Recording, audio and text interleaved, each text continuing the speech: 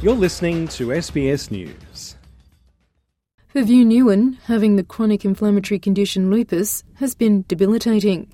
Diagnosed at the age of 9, she's lived with it now for 30 years, and it's had a huge impact on her life. It was 1995, so back then it wasn't very well known. So the very first symptoms I had gotten were like aching joints and swollen joints. So I went off to the GP, and very luckily I think he must have been reading up on it and just said, oh, maybe go do these blood tests. And it turned out that I had lupus. When I was about 22, I actually had a stroke, which was kind of caused by the lupus. So about a year later, after being in hospital, it took me to get out, I got diagnosed with epilepsy as well. So after that, I was kind of told you can't really work because stress will activate the epilepsy and have seizures. Like other autoimmune diseases, there's no cure. To manage the symptoms, patients use lifestyle interventions and take regular medications with potential toxic side effects. The condition is estimated to affect 1% of Australians. That's 25,000 people, with higher prevalence among women in their childbearing years and those who are Indigenous Australian, Polynesian or of Southeast Asian descent. It presents differently in individuals, producing antibodies in the immune system that attack multiple organs in the body, from skin and joints to the kidneys, heart and brain. For women in their 20s and 30s, it confers a 1 in 10 chance of dying before the age of 40. For Ms Nguyen, her lived experience with the disease led her to establish a patient support group, Lupus Victoria, to help people navigate the ups and downs. With lupus, it's very unusual to have some symptoms. So sometimes people come on and ask, is this unusual? Is this how this is supposed to be? What creams can I use for my itchiness or something like that? So everyone just comes in, gives their 10 cents input to say, you should do this, you should read books, you should exercise, you should try this ointment, just things like that. I think with the group, because lupus is still very unknown now, sometimes family of newly diagnosed patients still don't understand. So at least they come in there and they're able to talk to people that know what's going on, and it really helps them that way. Now, researchers at Monash University have progressed a 6-year project that could lead to the development of the first long-term treatment option for lupus patients. The research is 2 years away from clinical trials. Project lead Associate Professor Joshua Uwe says the team of 22 researchers were able to target a specific human cell in lupus patients and reprogram it using protective molecules from healthy people. These patients have T cells that target themselves, and we engineer these regulatory T cells that stop these T cells from doing that. Patients with these autoimmune diseases, they're lacking this particular gene or the receptor. So what we do is we take these cells out, reset them, put the right receptors on them, and then basically fix the immune system. So we give the immune system a reset, to like a software upgrade to get everything working properly again. The team were able to use the resource of the Australian Lupus Registry and Biobank, established at Monash University in 2012, to test the idea. The method was developed using patient cells in test tubes and then tested in preclinical models using mice.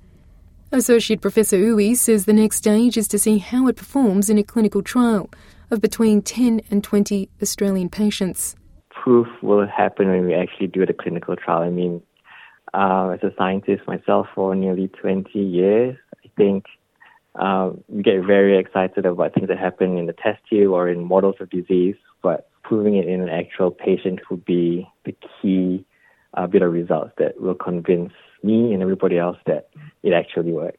He says the targeted nature of the intervention has minimised the side effects, and it will be something closely watched in the clinical trial. They have to take regular medication, whereas these cells that we put in the body, they actually live in the body for at least a few years. So we hope it's going to be a much better, safer, easier treatment to take. We're only modifying the genes in a very small subset of cells. It's not changing your whole genome. You can't pass it on to your children. And once these cells do what they're supposed to do in the body, there's nothing to suggest that it would cause anything harmful. Plus, the cells that we are engineering, they are anti-inflammatory, so they're unlikely to cause any sort of bad side effects. The work has been published in peer-reviewed journal Nature Communications. Study co-author Peter Eggenhausen says there's real potential for the method to be adapted to treat up to 100 other autoimmune diseases, including diabetes, rheumatoid arthritis and multiple sclerosis. This new pipeline that we've uncovered to find these protective molecules can then be used to target each disease, to find a receptor against each disease and put it on your cells to restore that balance in the immune system that is lacking in these patients. We're currently in development in earlier stages for other autoimmune diseases, looking for protective molecules to target these diseases, such as type 1 diabetes and also inflammatory bowel disease. Professor Fabian Mackay at the QIMR Berghofer Medical Research Institute was not involved in the study. She says the clinical trial results will need to further validate the approach, but the testing of specific patient cells in the study is significant and a much better solution than the impact of current treatments that destroy both bad and good cells in the immune system. I think it's very exciting. It's actually a very good study. And I'll tell you why, because you have to go back to what the treatments are like currently for the treatments of lupus. And those treatments, I always call them very blunt instruments. They are meant to suppress inflammation, but they do it in a very undiscriminated way. So they're really immunocompromised patients. They just shut down the immune system. And we've seen with COVID that it's very important to have an immune system working on the side. What this study is doing is something really interesting. It's actually trying to be a bit more surgical in the way we suppress the dangerous immune cells that are driving the disease. For Ms. Nguyen, she says it's encouraging to see progress towards a potential long-term treatment that could substantially improve quality of life. That could help anyone, because at the moment so many people are struggling to really live independently. Like, we all need carers around us, and a lot of the people in the group are like older generations that are living by themselves or just with a partner. Whereas people like someone like me, I mean, I'm still living at home by myself, but if this could help people like myself get more independent and get out of the house by myself, then hopefully this treatment works. Biwa Kwan, SBS News.